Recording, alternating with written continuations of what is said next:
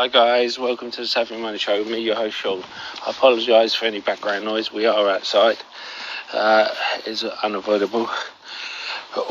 We're going to talk about another SPAC, which is going to be merging with Topps.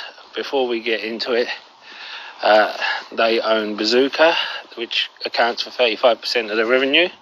So I thought we'd go into their brands, which Bazooka Bubblegum, which we all know about.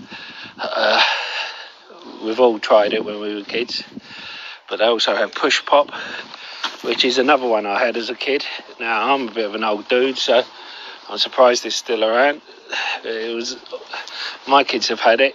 I've had it. Juicy Drop, Big Baby Pop, Bazooka Gum, as I said, Mega Mouth, Ring Pop. Now, it's one of the major brands at Walmart, at the front of Walmarts and Targets. And they have a number of other brands, but they're the main ones. Now, Topps, they're in major countries. This is the ones in the UK.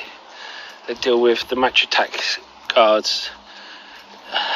From when I was a kid, people went crazy over them. They're the sticker packs and sticker albums. They get kids in by offering the sticker album, or when you buy the sticker album, you get a free pack of stickers, or with a football album, you get a free pack of stickers. You know, something like that. You get and then all of a sudden you want to fill the album, and you start swapping. And it's very lucrative, because trying to fill the album, you have the rare stickers. And they do WWE, they do the Living Set, they do Formula One, which is incredibly attractive. And look at all these countries: Spain, France, Italy, Germany, and we'll look at America. Now, of course they do, which is the major one. They do so many products. It's unbelievable.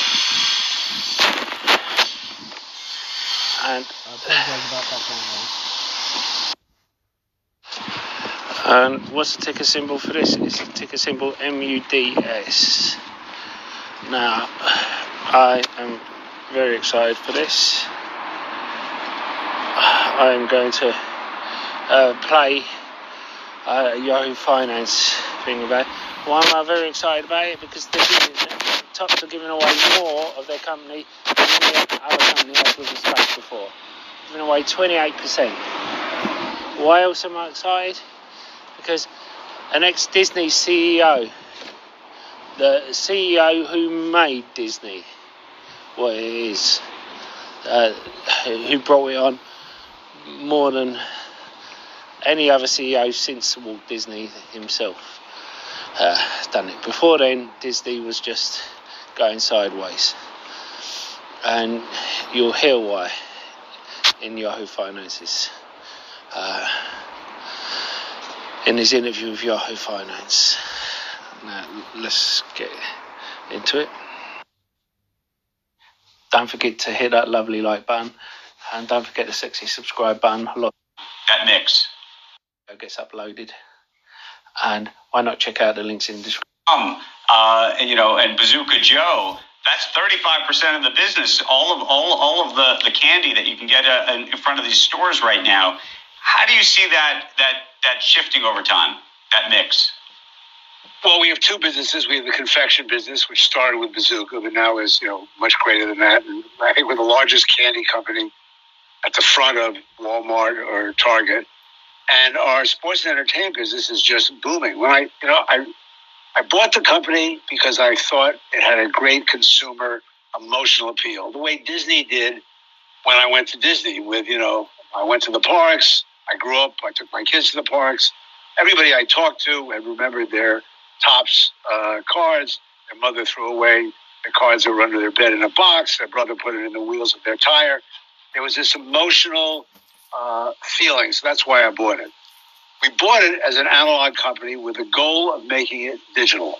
And over the course of the 14 years we've owned it, we're now about 25% digital. However, the digital is growing really fast. It's instant gratification. Instantly, we upgrade on every turn of the bats the statistics. And now with blockchain, we're going to be able to participate in the secondary market. Before, we only participated when we put the analog cards out. Now, the cards, as you said, the cardboard cards are still extremely popular. We appeal to kids. The digital cards are very popular. We appeal to teenagers and young adults. And blockchain, we think will appeal to everybody. But what we did, when we decided to do this deal, blockchain had not exploded. We've been playing in the field of blockchain for the last year and a half. But the explosion came after we made this decision. We did not make the decision for that reason. And it is not really in our economics, although we think it'll be fantastic. So we don't have future licenses in our projections. We don't have blockchain in our projections. We're running the company as a real company. And this is the icing on the cake, going digital completely with the analog still in place. We have strong earnings. We have a great management team. I think we have a similar management team that I had at Disney. And if you look around, so many of the companies are run by Disney alumni. And I will say that we're very happy to have Jason, because now we have a real serious financial executive who helps us in all the various things we need help with. Michael, to just speak by the to way, a little. Go ahead. I should. The company today, which is just ironic to me, is exactly the same financial position that Disney was in 1984 when I went there, to the dollar. So what I took from that is that the guy who brought Disney on, although it's a different company, has a similar sort of background staff that he had at Disney, and is in a similar financial position. He's not planning to just sit still. He's planning to go into NFTs and blockchain.